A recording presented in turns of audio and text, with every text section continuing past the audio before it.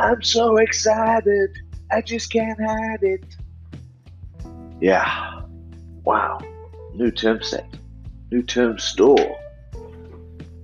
SharePoint Online gets a new term store.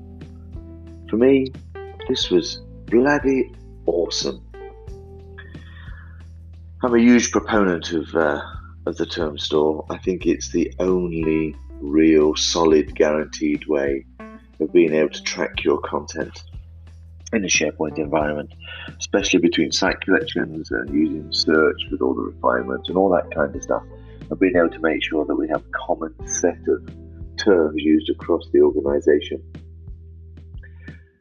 It's one of those things that always ends up at the bottom of somebody's list until you build it for the end user, and then they get real business value out of it.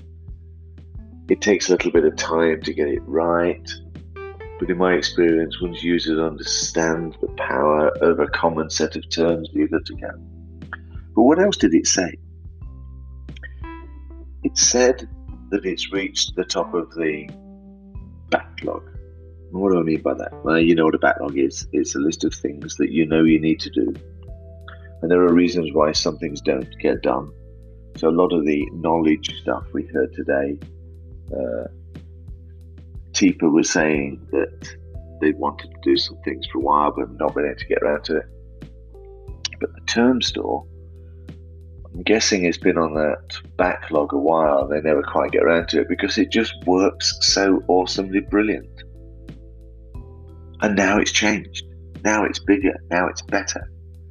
It's going to have a kind of, 10-year makeover. It came out on 2010, SharePoint 2010, to basically add a solid way of filtering content types in a document library.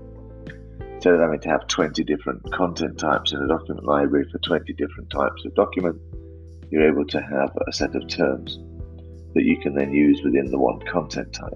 So to get a makeover, really, I'm looking at getting my hands on that and what that actually means. And if I get a chance later this week to do that, then I'll let you know how it goes.